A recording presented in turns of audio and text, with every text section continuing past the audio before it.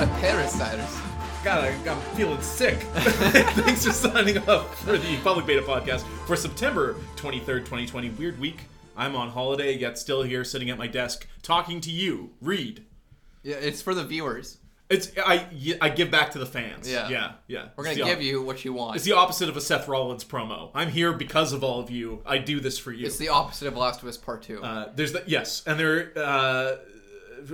Naughty Dog has declared September 26th to be Outbreak Day, and it's going to be like the Last of Us Day. You know how like N7 Day for Mass Effect? That's the lamest fucking, like... That's coming up, man. That's 3 days away. No, but like you can't make that your... Like, I could make a fucking game, yeah. and you can't give yourself a nickname. You're just like, I'm Big Dog now. Yeah. No, you're not. Like, Lee, I could go make a board game called, like, Kick Reed in the Ass, and I'll be like, guess what, Lee? Like, September 23rd. Guess you gotta kick me in the ass. I'm like, oh. Kick Reed in the ass. Yeah, like, that's bullshit. Don't like that. Yeah, this flies in the face of Talk Like a Pirate Day and other such holidays. That just recently passed on the September 17th or something like that. Anyways, video games. Holy shit! There's a lot. There's so much to talk about. So Xbox, of course, had their leak of the Series S and then dropped their full pricing. In Canada, we'll be talking about pricing in Canada. Well, we talked about that last week, though. We did. So it's $379.99 for the Series S, which it's very hard to find anywhere. Very allocated. The Series X, which just went on pre-order yesterday as well, is $599.99 in Canada. So Microsoft not doing the good exchange rate math there on, that's good for us. We're saving $70.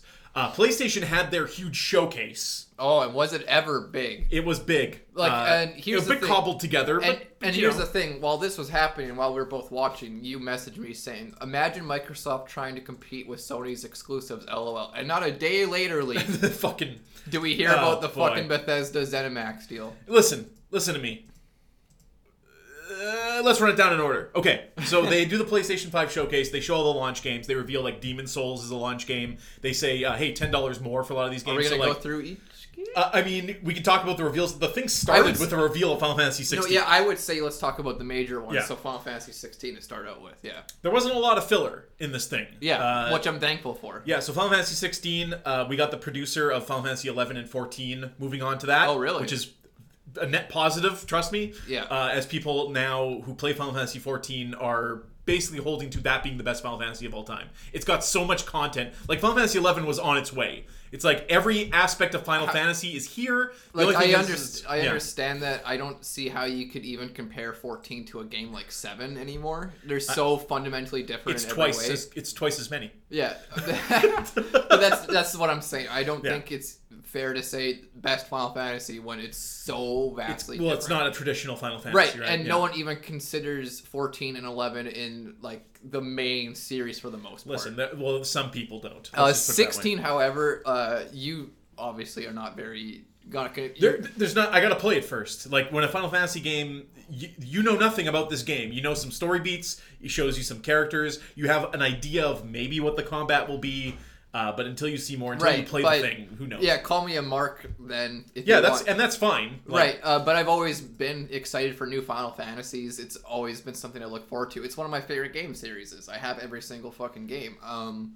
So the combat looks really nice. It looks like a continuation of the remake combat, if that is going to be the endgame combat, like you said. I hope, because that was good.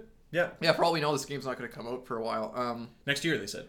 Oh, yeah. Well, that's nice. It seems to be going back from that modern route they kept going with 13 and 15. Back to high fantasy. Back to a high fantasy, kind of like a 12 feeling to it, which looks really nice. The implications that it's going to be a lot more personal and an edgy story, which I'm always down with. I love edgy. So yeah, look forward to it. What's edgier than Noctis?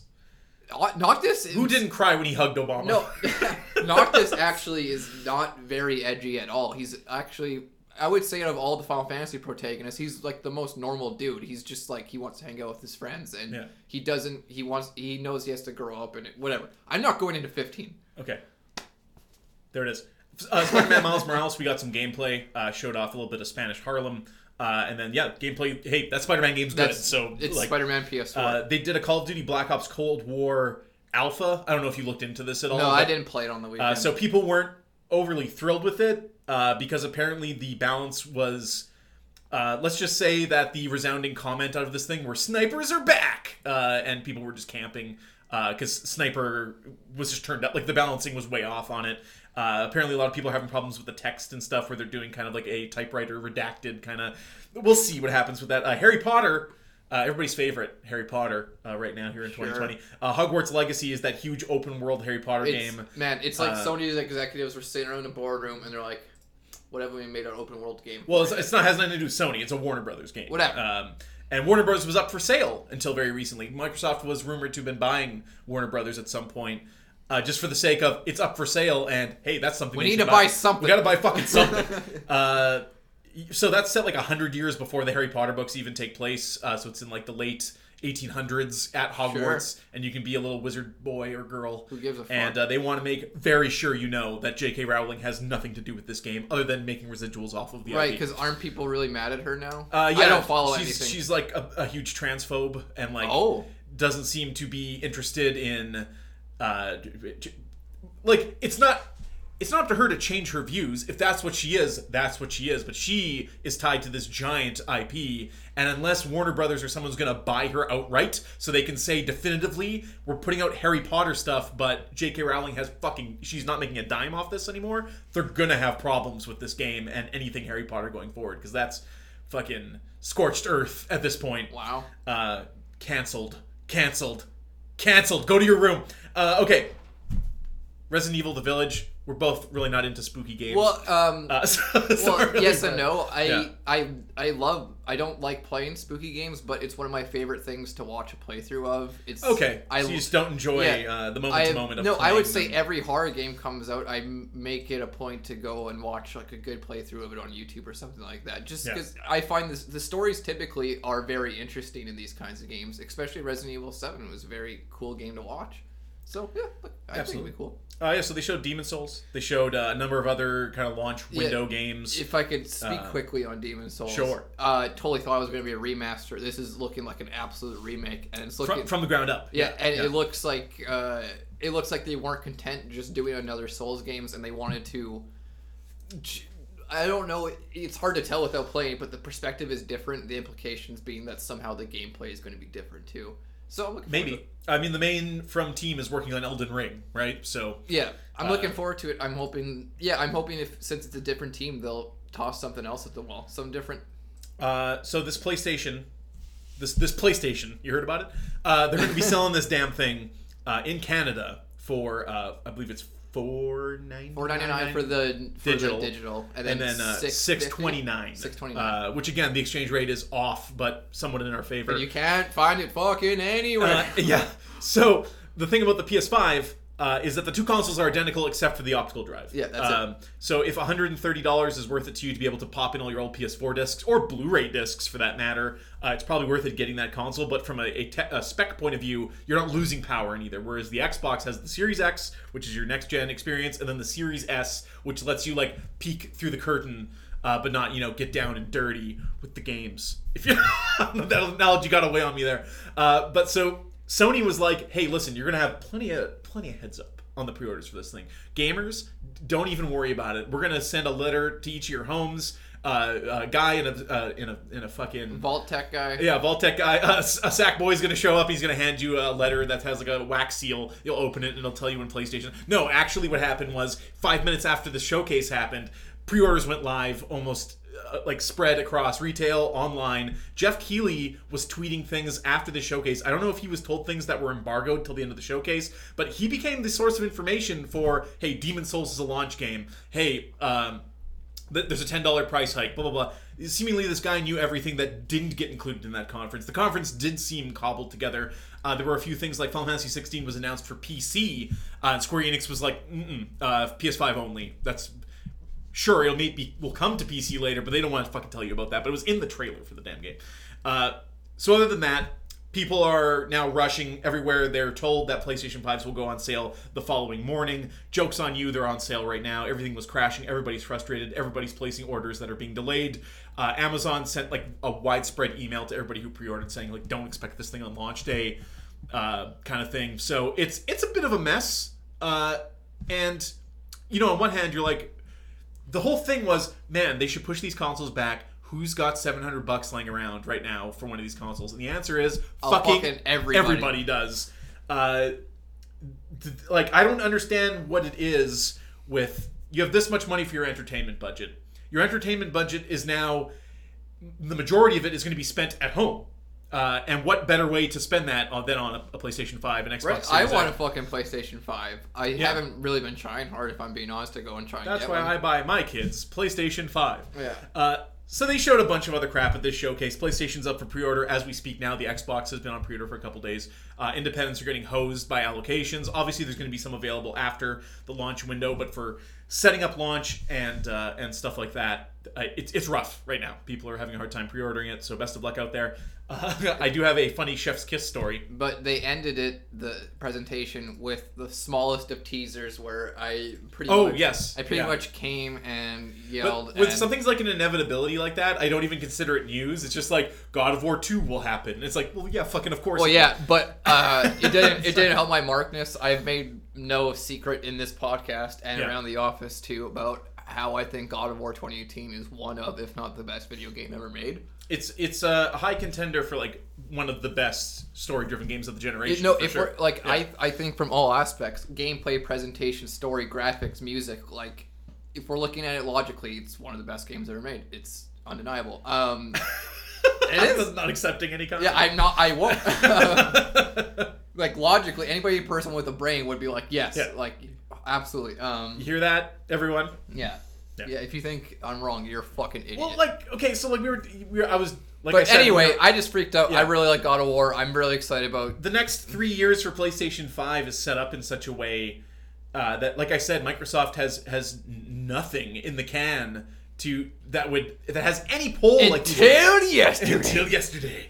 No, but when it comes to this generation, and it comes to exclusive games, and it comes to, let's even talk about the top 10 exclusive games of this past generation, like, Microsoft's not in the fucking conversation. Microsoft got absolutely fucking, like, Nintendo's always been the exclusive. I couldn't even do a top 10 Xbox One exclusives. Right. Like, it'd be the easiest thing to do ever for the Switch. You'd get to 6 and it'd be Crackdown 3, and you're like, but no one should play it, so I shouldn't even include it. Yeah, like, Nintendo would be the easiest one. You can name 50 exclusives on that fucking console alone. PS4 would be pretty easy. Last of Us, Horizon, Spider-Man, God of War, all these fantastic games. All these fantastic single-player games. Yeah. And that's the thing, is it's very hard to, especially for a first party, to monetize a game like God of War, past you just buying God of War, right? Right, but it seemed to work out for Sony. Right, because you have that big of an install base that you're like, we have 70 million PS4s, and 35 million people bought this game, so the game's paid for. Like, right.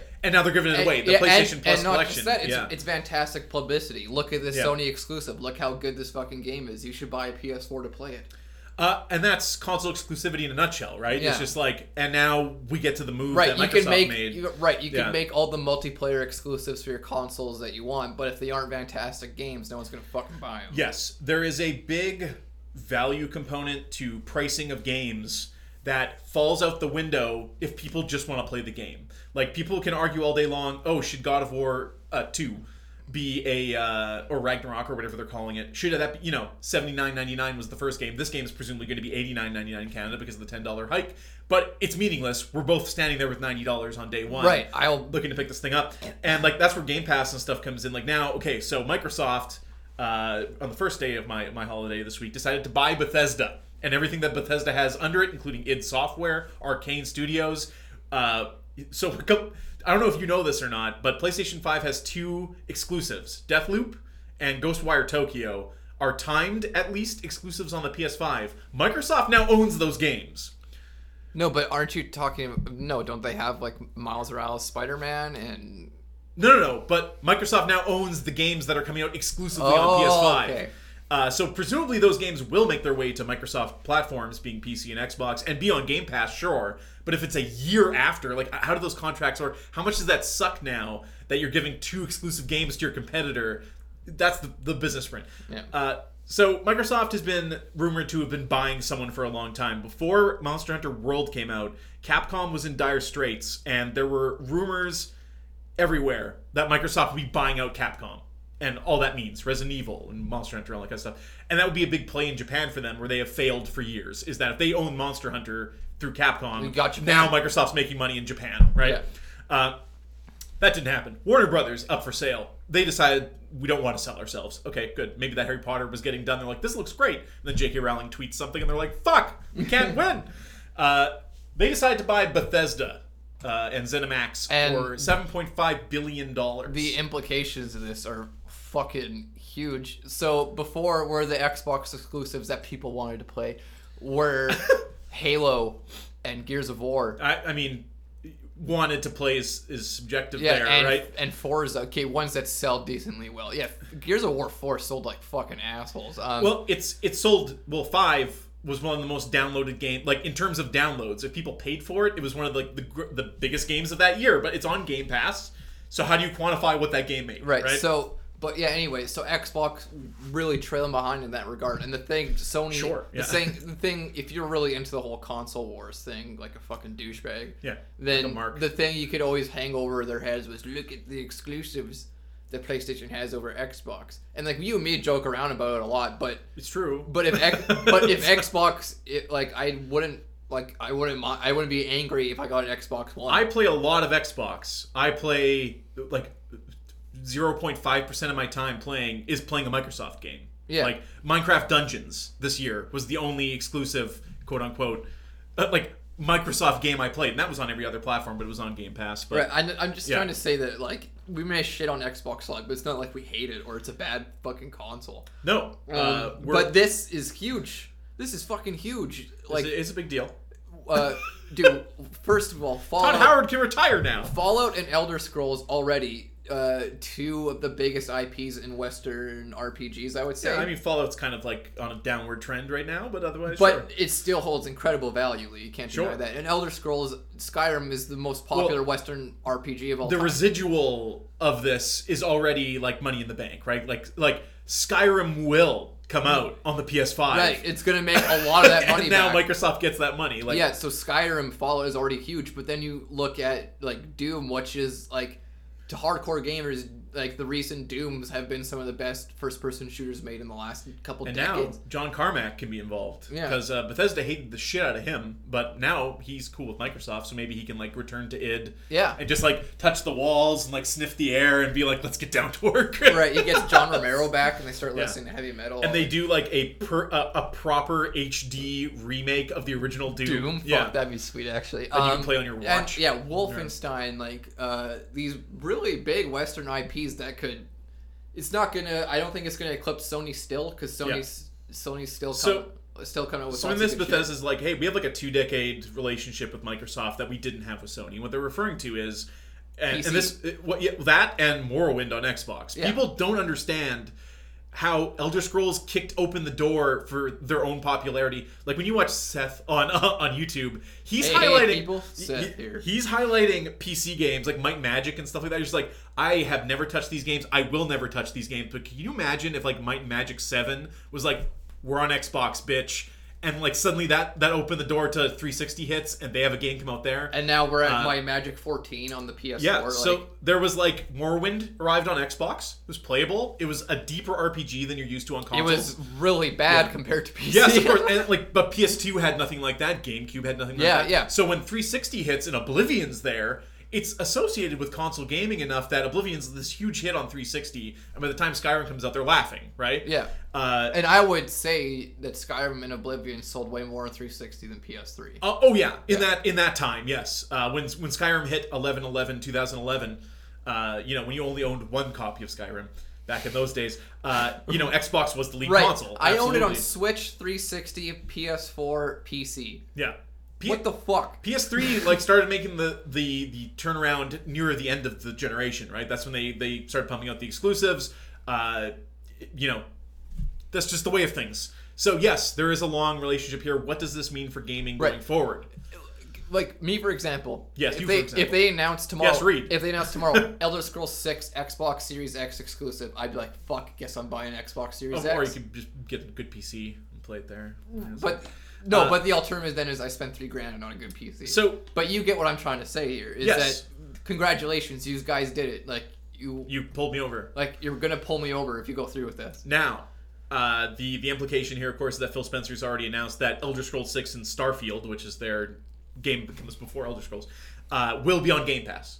So he is not outright saying it won't be on PlayStation 5 or Switch or PC. Obviously, it will be. It's like the idea of keeping Elder Scrolls 6 on Xbox and giving it away for free is insane. But if you're selling it for $89.99 on PlayStation 5 and you're like, for fucking $15 a month, it's included in this service that already has hundreds of other games, you're playing the new Elder Scrolls for free, essentially, at that point. That's what they're going for. And they've announced that Game Pass subscriptions have jumped in the last 6 months from 10 million to 15 million. I don't know if that's people also signing up on PC for the first time, and that's just like the extra 50% there, or what happened. But Game Pass is a threat. in a very real way to the industry and how things proceed. Bethesda obviously has a ton of IPs and games of yesteryear that will now probably join Game Pass. Dishonored, put Skyrim on there. Dishonored's already on there. Dishonored Thief. They already have this working relationship, so this seems very easy. Obviously, I joked that Todd Howard can now retire, but very realistically, when an acquisition happens like this, the top guys retire. They just leave. They're just like, we took our bonus, our signing bonus or whatever, and we were out the door. BioWare did it. This is what happens. Yeah. So him and his leather jacket are probably going to go down the dusty trail. And it just works. It just works. Hit 16 times the detail. Weather systems. Distant weather systems. You see that mount? You got that fucking mount. Unfortunately, his legacy will end on Fallout 76, which at this point is still not... They didn't make good on that game. It's such a weird legacy for Todd, considering this is a guy that programmed fucking Morrowind and made one of the most intricate, deep Western RPGs of all time. If you follow Bethesda back, if you see their meteoric rise, like, it happened in a very small amount of time. They were fucking nobodies, and then just pow to the moon. They were making like some shitty like PC Terminator game or something. Wayne Gretzky like, 3D hockey. Yeah, something like that. It just works. Just works. So good for Bethesda. That's a payday. Shit, $7.5 billion, man. Holy crap. And yeah, Phil Spencer basically saying of Xbox, saying case by case, what games will be exclusive to Xbox, or in this case PS5, like Ghostwire Tokyo and stuff like that. Obviously, at some point, I'm sure they can announce, hey, in a year's time, this will be on Game Pass for free, so don't sweat it. But if you're on the PS5, Microsoft's now taking a cut. It's fucking weird. Obsidian was the same thing. They bought Obsidian, but Outer Worlds was still coming out on PS4. So they put it for free on Game Pass. So obviously, if you have Game Pass, that's the way to go. Speaking of Outer Worlds, they just released a DLC pack. And I believe truly Elder Scrolls and stuff like that will make their money back by including on Game Pass the game and then releasing your horse armor and your Dragonborn DLC. Man, I'm fucking playing Skyrim again. Oh, I'm playing Outer Worlds, so they we're got on the us. opposite side of the same coin. Man, they got us. As if you're like playing Skyrim, and then they drop this news too. Well, no, since I've been playing D&D lately, and I got fucking sick of Avengers so quickly. It's when me and Lee were playing Avengers the other day. I played some more yesterday morning. And we got like half an hour in, and I realized I was in total autopilot zombie mode, and I was like, I'm not having fun anymore. No, I'm not enjoying this. It's like you slam the attacks. You point your character at the bad guy and slam the attack buttons, and then keep an eye on your health bar. Right, but that's it. There's nothing tangible to show for it. You got a bunch of equipment that you can't see, and it's a huge fucking disappointment.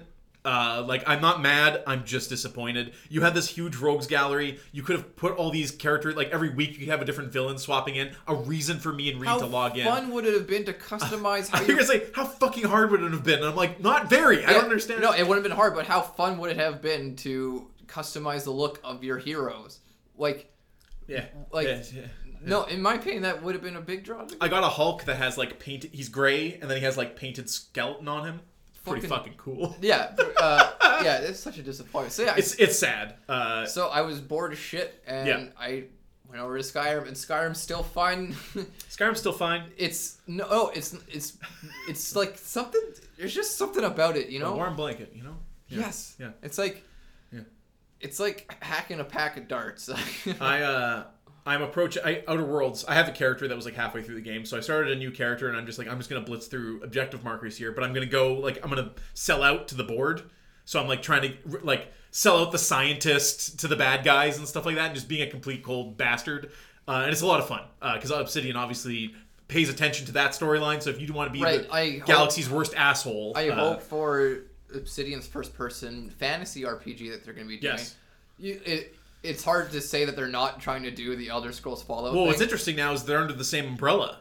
Like Obsidian and Bethesda are in the same company now. Yeah, So you have Obsidian making. So I hope for their first-person fantasy RPG, they really build upon the building blocks that Elder Worlds started, and they're good building blocks, but need more weapon and armor variety. You need to have bigger areas, more quest variety, more variety in general. Like the environments too. Everything looks the same. I hope they build upon that. I want to see collaborations. I want to see Bethesda be the bigger man here and be like, hey, listen, our writing is being fucking criticized since you guys basically left. Yeah. So how about you help us write some shit on this game? Obsidian can get a credit. You scratch our back, we'll scratch yours. Maybe we'll make New Vegas 2, baby. Yeah. Yeah, maybe we'll loan you one of our IPs, or we can fucking give you New Vegas 2 is you play a guy who goes against the new Vegas Overlord, who's the player from the first game. Fuck, that'd be sick. And he's just got the army of robots, and like there's no, and it's like a fucking dystopia. Like he's raised hell across like the western part of the United States. Like he's just actually insane. Well, yeah, he like hunts down, he kills the NCR, and everything's like a police state. No, and then you talk to him, and he's like, yeah, ever since I got shot in the head, I've been kind of fucked up. Yeah, he's wearing Benny's suit, and he's just like fucking Yeah, he eats people. He's every possible iteration of your Fallout New Vegas character. It's like the thing about the Fallout universe now is Fallout 4. You're running around in the Fallout universe at 250 years after the bombs drop. And nothing's gotten better. Nothing has moved. In 250 years of human history, if you go back to like the Renaissance age, you can see guys going from like to guns, like swords to guns, basically during that. Hey, the Turkish people showed up with crossbows. That's a problem. In Fallout 4, guys have shanty towns. We've never moved beyond that. No one learned woodworking. No one's rebuilding the city. It's just garbage. So I always think of how cool would it be for a Fallout game set way in the future. Right, but then then you have the argument of, is that even Fallout anymore if you get rid of that like shitty no one's doing anything kind of aesthetic to it? We know very little about the world outside of the United States in Fallout as well. Yeah, I'm just saying it wouldn't feel like Fallout if I walked out of the vault and I just saw a bunch of newly built houses and replanted crops. But what if you did? It'd just be a But what if you did? Fallout. I don't know. Thinking outside the box, because at a certain point, I don't want to walk outside the vault and see a bunch of dead trees and rat roaches again either. So fuck you. I think, let's not get into Fallout here. Especially because that game's like 10 years. Like a single player Fallout could be so like a decade away if you consider the main team is working on Starfield, then Elder Scrolls 6. Hopefully, I don't want another Fallout. Not right now. No. Unless like you're like Fallout New Vegas 2, Obsidian's making. You know how fucking excited I was for Fallout 4? How insanely pumped I was for that? Thankfully, it was a short amount of time between announcement and release, so that hype couldn't have built too high. Like my buddy has put in like it must be 1,000 hours into Fallout 4 at this point. He made a mall. He's like, look at this shit. And I'm like, my god, man! Like go play Minecraft. Speaking of which, the VR update's out and it's free on PlayStation. Minecraft? So if you have PlayStation 4 VR and Minecraft, you already have PlayStation 4 VR Minecraft VR. Experience a worse version of the game. I want to puke all over again. All right, we have some more news stories to hit. We have to quickly talk about what we've been playing, and then we have to finish talking about Gen 1 Pokemon. I swear to God. Nintendo has discontinued the 3DS. Fuck. It was like soft discontinued, but poor went out for the 3DS. God damn. Like top 5 console of all time when you consider the lineup on this thing. 3DS? Yeah. There's some good fucking games on It's there. like it's in the era of like the PS2 when you talk about it. It's just like, man, when you consider it has the whole DS library too. Fuck. All the Pokemons you have. All the Pokemons. Ocarina of Time and Majora's Mask 3D, which are arguably better than their N64 counterparts. Well, Metal Gear Solid 3D, lots of. It's all ports. You're like, think of all the ports that they had on there. Yeah, I wouldn't consider it one of the top 5 consoles of all time or anything like that. You're not considering it hard enough. No, because then you would just say the DS is better. Because I don't know, you don't know. I mean, it made them a shitload of money and held up the console thing through the Wii U. Like, the Wii U was not profitable for them. 3DS held that shit up after coming off the Wii. And now look at them now. Like, so fuck us, right? Yeah. Blizzard announces BlizzCon Line. God damn it. An online-only BlizzCon for 2021 so that piece of shit can get on the microphone and be like, is this some kind of April Fool's joke again? Presumably they're going to show Diablo at this thing. It's you time. Guys have phones, right? They've held out long enough. Diablo 4. It's time. Sure. I mean, it's being worked on right now. Show it. They're gonna show it. I have no special attachment to Diablo. I played 3 for a while, and I was like, wow, you do the same thing a lot. I would like to see a Diablo be more of a games. This is a fucking awful thing to say. I would like to see a Diablo be more of a games as a service like Destiny is, which it isn't. No, but that's the impression I got when I played it. Is that this is not like a story-driven, deep, intricate, like skill-based game. It's get the loot, spam your abilities, right? Yeah. The numbers get bigger. So why isn't it like a Destiny game? Because it's like a Diablo game. Right. It's holding on to... Right, but when I was playing, I was like, I guess that's just my opinion. I'm just going to go play like Divinity Original Sin 2. People like Diablo. People like Diablo. Yeah, they sure do. Yeah. I'm just some fucking asshole on the internet. Yeah. Fuck Diablo. Baldur's Gate 3, baby. Baldur's Gate 3. Also, Cyberpunk 2077, there was a Night City Wire live stream, which broke down the different gangs in the game. I'm not going to get into it because I didn't watch it myself. I'm already sold on that game. Neither did I. I'm already sold. I want to go media blackout. I want to experience every time everything. I accidentally see a GIF or a still shot of that game, I'm like, what is this some kind of like cool art? And I'm like, oh, that's Cyberpunk 2077. Yeah. Okay, good. Scroll right past it. Yeah, I can't fucking wait. It's going to be fucking great. Do you want to hit the rumor mill real quick here? Like really hard rumor mill? How hard do you want this mill to be? Are we talking like Ring Post News or Dave Meltzer? I'm talking Metal Gear Solid is getting a full remake and it's a PS5 console exclusive. How reliable is the source? Not 100%. I would be very hard pressed to think that's real. We'll see. I mean, did you see on Twitter after the Bethesda announcement broke, people were like, Sony, you got to buy Konami. Konami was trending because people were asking Sony to buy it. So they can make... Yeah. Does Konami own the Fox engine? Yes. I believe so. There's some potential there. Because Death Stranding's using the Horizon Zero Dawn engine. Right, yeah. It's not using... You presume Kojima would use the Fox engine if he had it. Yeah. So, if they just... we didn't mention that a lot of the PS5 games are also coming on PS4. Namely, the biggest one that was a strange inclusion was the new Horizon Zero Dawn will just be on PS4. Sure. Which is weird, because that game's a few months out. I don't think it's that weird when you consider that, like... The gap of graphics between PS1 to PS2 is huge, and PS2 to 360 was smaller, but still pretty big. And now you can literally buy one disc and play it on both consoles. Right, yeah. Like, I think we're reaching that point in video games where how much better can graphics really get. Right. It's mostly about speed and performance now, I think. And that's the perfect segue. Yeah. Into Pokemon! Gotta catch them all. How is that the perfect segue? It just is. I gotta do it again. It just works. Pokemon! Reed, I have some notes from last week's episode. We talked about some weird shit. Oh boy. We spoke about episode 1's series overview. We talked about TMs and HMs and how HM mules are a nuisance to have in your party. We did some Cliff Notes run through. Professors and their speciality. We talked about how they each had a speciality, and I got it. I broke it down for you. It was heavy. How did he carry it? So Professor Oak is Pokemon and human relationships. Professor Elm is Pokemon breeding. Yep. Professor Bitch, Pokemon habitats. Rowan from Sinnoh was evolution and form changes. Then Juniper was the origin of Pokemon. Then Mega Evolution for Sycamore. Then Pokemon moves for the Moon and Sun guy. It's all coming together now. And then in Sword and Shield, we have Magnolia, who's into Dynamaxing. She likes him big. And then we have Sonya, who's into history. So much so that she's like, look at these drawings. Look at those tapestries. What do you think happened here? Oh, the legendary Pokemon are here. Is how I imagine it breaks down. I think I'm at the point in Sword where I actually go fight the legendary. You still haven't beat it? No, because that game's fucking awful. Spoiler alert for like 8 episodes now. We talked about freaky Pokedex entries. We talked about Pokemon frequency and exclusivity between versions, confusing dialogue and story implications in Gen 1 that make it seem like Kanto is on Earth, Pokemon origins, aliens from space, Mew origin, we got it here.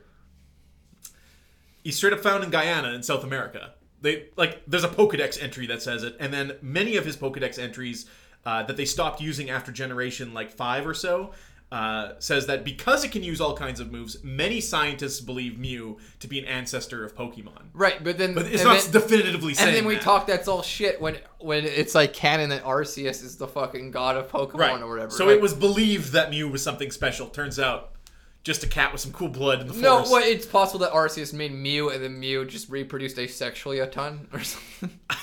It made the prehistoric Pokemon. Any of this is possible. And then it goes at lengths that he is invisible. People can't see him unless they really want to meet him or something like that. It's in the Pokedex. It's like he only shows to those of pure heart that really want to meet him. Like it? Yeah, I don't fucking know. Anyways, Pokemon and animals are not the same. Pokedex entries referencing both animals and Pokemon, and people eating Pokemon, like Farfetch'd. He tastes delicious with the onion he carries around. Rarely does a form of poultry carry around the seasonings that you're supposed to eat with him. They'd be like a chicken carrying like a bag of frozen fries on his back, and you're just like, oh, how convenient. Thinking of Pokemon as transformers, as some become fish and others become literal piles of garbage. Yes, in the case of Mutt. that's my headcanon now. Mount Moon and the implications of prehistoric Pokemon discovered the body horror situation at Bill's lab and took a look at his sexy Eevee pics. So we talked about Bandit Keith and Lieutenant Surge. I looked up the voice actor. Ted Lewis is the voice actor of Bandit Keith, and as far as I know, was not Lieutenant Surge. However, he was the voice of Tracy Sketchit, who's that loser illustrator from like the Orange Islands part of the anime. He's also Snorlax and Giovanni. Also, I learned that dozens of actors are employed by the Pokemon anime, and they each do like 6 Pokemon. So like, you're Bulbasaur, Poliwhirl, and something else. You're Charmander, and they split it up. I want to know the logistics behind them deciding, like, you know what? In the game, they have like these cries, but in the anime, we're gonna decide that these fuckers can speak their own name. Well, like Bulbasaur would be like. Bulbasaur. Yeah, perfect. That's exactly what I heard. Isn't that way more fucked up? Yeah, I was actually probably pretty accurate on that Bulbasaur song. What if it's humans trapped in the bodies of these animals, thus like creating Pokemon, but they've reached such a stage of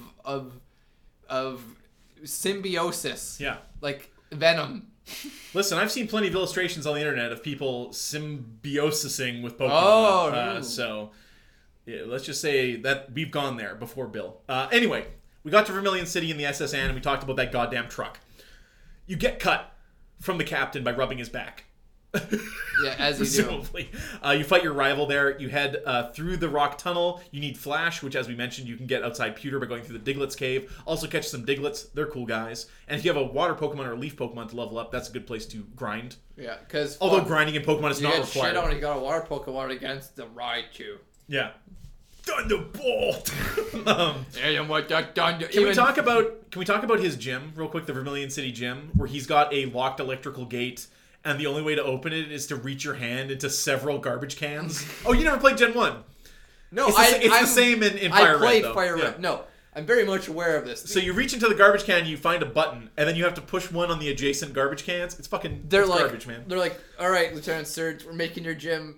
How do you want to do this? What's your policy? Garbage cans. He's like, I'm going to go in this room and put up an electric fence. All right? Slip me my lunch through the underside. And then you're going to put garbage cans all over the floor.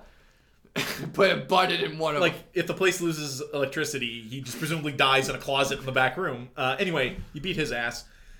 He's just got a Raichu, a Voltorb, and some other garbage electric types. Easy peasy. So, you find your way to Celadon City. Celadon City's the biggest city in the game next to Saffron. Saffron City is located in the center of the region, and a lot of these, you go through different underground things and whatnot to get around it. Celadon City is also where you encounter Team Rocket again. They are running a game corner in the city that has like a hideout underneath it. I don't know what they're exactly doing that's against the law here, other than managing a gambling casino. I think the implication is that they're using Pokemon to cheat somehow. Yeah, but okay. What like Pokemon allows you to cheat? Porygon. Okay, maybe like they're hacking cyberspace. Hacking's the mean. You can go to the Celadon Mansion through the back. Please enter through the back door. You'll find an Eevee at the top floor. Celadon Market is also a multi-floor department store where you can find all kinds of exclusive TMs, things. Stones. You can immediately evolve your Pokemon, evolve it into a Vaporeon. Don't fuck around with Jolteon and Flareon. Flareon's completely useless in Gen 1. Jolteon doesn't fucking learn shit. Jolteon's cool. He's fast, but Vaporeon's where it's at. But it's like Thunder for Jolteon. Thunderbolt. Other than that, you can use Cut to get to the gym here in Celadon City, which is filled with women. There is a peeping Tom outside the window of the game. It's being like, this is the best gym around. It's full of women. Female. Erection. Thunderbolt. You go in there, you kick her ass. You can also get Fly nearby. It's just out west of town. You talk to a girl in a house That's a secret place to get to. Fly is great. You can fly back to previous. Right, Lee, let me ask you this: Have you ever beat a Pokemon game without using Fly once? Probably. Yeah. I have, Yeah. I've played. I never look back. I've played multiple playthroughs in Crystal where Yeah. I said to myself, "I'm not using a motherfucking flying type." Wow. So I'm just gonna go through like this. One time, Lee, on Crystal, I only played with a Nidoking, a Poliwrath, and a Victory Bell. Wow. Yeah, that was fun. It's a pretty solid team. We should mention that when you come out of the Rock Tunnel, you don't find yourself in Celadon City. You find yourself in Lavender Town, which seems like a featureless, scary burg. And you just kind of fucking mosey on through that place. People are always like, "Oh, the theme song is so scary." Like, I understand the first 10 seconds, but then it comes in with the really nice... It's not that... It was in the original game. Yeah, but it's a really quiet, peaceful theme. So the thing about Lavender Town is there's a creepypasta that's very famous written about it. And also, there's the Pokemon Tower. Reed, let's talk about the Pokemon Tower. This is the final resting place for trainers Pokemon. Pokemon can die. For real. Right, it's so weird now that they don't, like... They're so safe in these most recent Pokemon. It's like a multi-story tower filled with gravestones. Right, they won't even acknowledge Pokemon deaths. It's, like, weird nowadays. Yeah. The creepypasta, I believe you're talking about Raticate? I don't. There's a Lavender Town one. Oh, okay. Where you So hear the no, music the one and then I'm you kill talking yourself or about. something. So up until this point, when you've been battling your rival, whether it's been at the Nugget Bridge or it's been on the SS Anne, and before that, he's had a Rattata that's evolved into a Raticate. Oh, you're saying that he was there paying his respects. So when you get to Lavender Town and you go to the Pokemon Tower, you meet Blue there again, and you have another battle. Yeah, or Ass or whatever you've named it. Yeah, except this time he does not send out Raticate at all, and he's looking at a tombstone. So a lot of people in their headcanon have said that as... That sounds in line with Gen 1, though. That sounds like something that they just slip in there. Secretly fucking creepy. So the implication being that Raticate has died and he's paying his respects to his Raticate. You also fight channelers in here that have ghost Pokemon that speak in tongues until you defeat them, and then they're like, "Oh, I was possessed by a ghost." And you're like, "Oh, okay. That can happen? Should children be wandering around the upper floors of this place?" Fuck it. Anyway, you get to the top. The reason you're here is to save Mr. Fuji or whatever his name is, who's like the proprietor of Lavender Town. So you beat Team Rocket here. He gives you the Poke Flute, which allows you to wake up Snorlaxes and head south to Fuchsia City, where Koga is waiting with his loser team of poison types.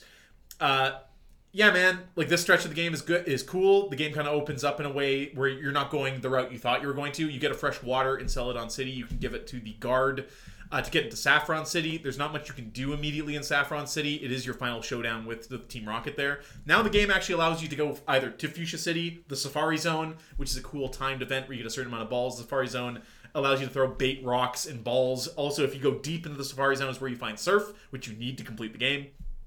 And do a number of other things in the game. Go to Cinnabar Islands. Yeah, hell yeah. So it behooves you to go there first. There's the biking road, which is kind of cool. I don't know. There's the weird like docks and stuff. You go the other way. There's 2 Snorlaxes in the game. When you play the flute for them, they fight you. The flute can also be used to wake up sleeping Pokemon in your own party, which is kind of cool. Like a free awakening for the rest of the game. Yep. You can fight Sabrina after you take care of Team Rocket in Saffron City. There are 2 gyms in Saffron City. Fighting types, getting the short shrift here, don't even have a badge. No, they're not an official gym. No. They're more like a dojo. Yeah, they're located right across, like, right next to the official gym. So you go in there, you kick all those guys' asses, and you get to choose between Hitmonchan or Hitmonlee there. Imagine taking Chan. Yeah, who would do that? He's all the elemental punches, though. Which is something that Hitmonlee did not in Gen have. 1, they're all special with his fucking abysmal special stat. So. No, you shouldn't be using either Pokemon in Gen 1. Yeah. Hitmonlee's got some beneficial stats and moves you can use later when they added Blaze Kick and all that cool stuff. Anyway, at this point in the game, yeah, you take care of either Fuchsia or Saffron in the order you see fit. You run into Giovanni in the Saffron City showdown here. He's the leader of Team Rocket. Not much to say about that guy. He's kind of shrouded in mystery even throughout the game. You just know he's a criminal overlord. In the anime, they flesh out his character a little bit more, where he is involved in the cloning of Mew.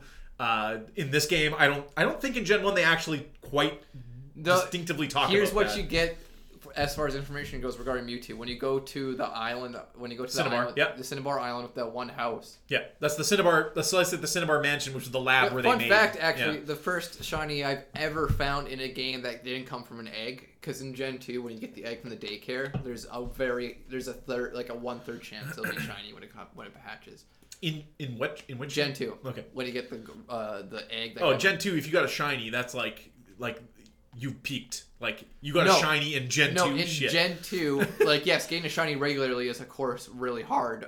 No, but the egg you get from the daycare lady at Goldenrod that could have one of the random new baby Pokemon. There's a 1/3 chance that it could be shiny in that gen. Anyway, when I was playing I Fire, think that's only in Crystal actually. Yep. When I was playing Fire Red for the first time, found my first legit shiny in the game, which is a shiny Raticate in this house. Wow. Yeah. And then he passed away and he went. Yeah. So when you go up to the upper levels, you find basically some logs and research notes, which is actually really cool. And it's environmental discovery like Fallout. They're building up the major heel of the game. Right. It's not even the major heel of the game because he's not the major heel. Mewtwo's misunderstood. No, it's more like world building that's not super obvious. It basically says that Mew was discovered in South America. Yeah. And they tried to clone it, and then the clone went berserk and left. That's it. Yes. So for when the Pokemon movie came out, they simply just said, okay, Giovanni was the one that was doing it. That's it. Before that, in the anime, there were episodes that covered it, and they never showed Mewtwo or stuff, but you see him blow up the lab and fly away. There's like a weird opening to one of the missions, and Giovanni's standing like in Cinnabar with Persian, and you see the lab explode, and you see Mewtwo with the armor fly away, and the armor falls off of him, and that's the only thing they showed of Mewtwo in the anime. And then Giovanni gets on the phone, and he's like, well, that fucking sucks, and then moves on, and then the movie presumably takes place at any time after that, because remember, everybody gets flashy thinged in the movie, and they don't remember it happening. They don't remember Pikachu crying, and Ash being turned into stone. Oh, that was sad. Yeah, when they're like forcing them to fight, it's crazy. That's kind of have to do it for this week. So you get to Cinnabar, you learn about the origins of Mewtwo, you learn about Mew, who's not in the game at all, as we said. He's even more shrouded in mystery. I like a game that does that. There's just mysteries to uncover. You can learn little things. Of course, Mewtwo finds his final resting place at the Cerulean Unknown Cave that you can only access after beating the Pokemon League. There's a guy standing in front of the mouth of the cave that's just like, oh, you're bad. I thought that. Well, you can't get in here, buddy. Come back later, and like shoves you. Cinnabar Island has Blaine, the fire gym leader, kick his ass. Seafoam Islands are located to the east. Now that you have Surf, hey, it's time to catch some legendary birds in this game. Zapdos is in the power plant, which you can get to just by the entrance to Rock Tunnel. You surf around, get to the power plant. These Pokemon are like level 50, I think, in Gen 1, so you're going to want to probably wait till later. I think they're 50 in Gen 1. And then, Seafoam Islands, Seafoam Islands, Articuno. Yes, Seafoam Islands, however, requires strength. You get strength by finding the Warden's lost teeth in the Savari Zone and giving it back to him, and he gives you the strength HM. However, I think you need one of the last badges to be able to use it. So other than Victory Road, to get to the end of the game, you use strength to do a little puzzle in the Seafoam Islands. That's how you get Articuno, the ice bird. And then Moltres is just waiting for you on Victory Road. He's the easiest to come by accident. And that's where we're going to wrap it up for this week. Wow. So next episode, we'll finish off Gen 1 with Elite Four. I promise you we will. No, it's going to be a lot easier to talk about the other gens because, one, they're not nearly as weird. Yes, we're just comparing and contrasting. Yeah, two, we don't have to talk about any We're just talking about new mechanics. Oh, buddy. Like, when you think about Gen 2, you forget about the mechanics they added. Like day and night cycle, Pokemon that only appeared during the entire breeding thing. The phone call system. Yeah, the phone call bullshit. Egg moves. Egg moves. Shiny Pokemon. Additional HMs. 16 badges. Shiny Pokemon. New Pokemon. Yeah, new zone to check out. Split that special stat, baby. So the special split. Lots of things happen in Gen 2. Baby Pokemon. Different ways to evolve After Pokemon. Gen 4, you'll notice a significant decrease in our interest. New thing. No, not an interest. Not an interest at all. My interest was renewed after that. But you'll see a lot less new things happen. Rather, there'll be things traded out. So, like, Gen 3 did away with the day-night meaning anything, but they added weather effects to certain terrains, so it's always raining, which is kind of a step down because those weather effect moves were in Gen 2. Yeah. You can use Sunny Day, you can use Rain Dance, etc. When you learn that if you were under Sunny Day, you could Solar Beam without charging it, you're just like, oh shit. Fuck. The rest of the game is just Sunflora, Solar Beam. Rain Dance and fucking Thunder, baby. Oh, man. Yeah, 100% accuracy after using Rain Dance. Little hidden shit like that. And then, of course, Gen 3, though, added the abilities, the passive abilities, which is, of course, to this day, has changed the competitive scene of Pokemon. Are you kidding me? Are you kidding me? Are you fucking kidding me? Anyways, at Tiss Iceberg is us on Twitter. Leah@tissiceberg.com is my email address. Your hosts this week have been myself, Lee, and Reed. Yeah. Also listen to a Sultans of Slam that went up slightly before this today, where I cover AEW Dynamite from 7 days ago. And don't forget to check out our Red Dead 2 Complete episode. That's also out. Yeah, and I talk a little bit about the G1 Climax as well. I climax. On air. Live on air. Live on air. Hey, listen, I'm off this week, so I'm getting off this week. That's going to be the show for this week. Thank you for signing up. We'll talk to you again next week.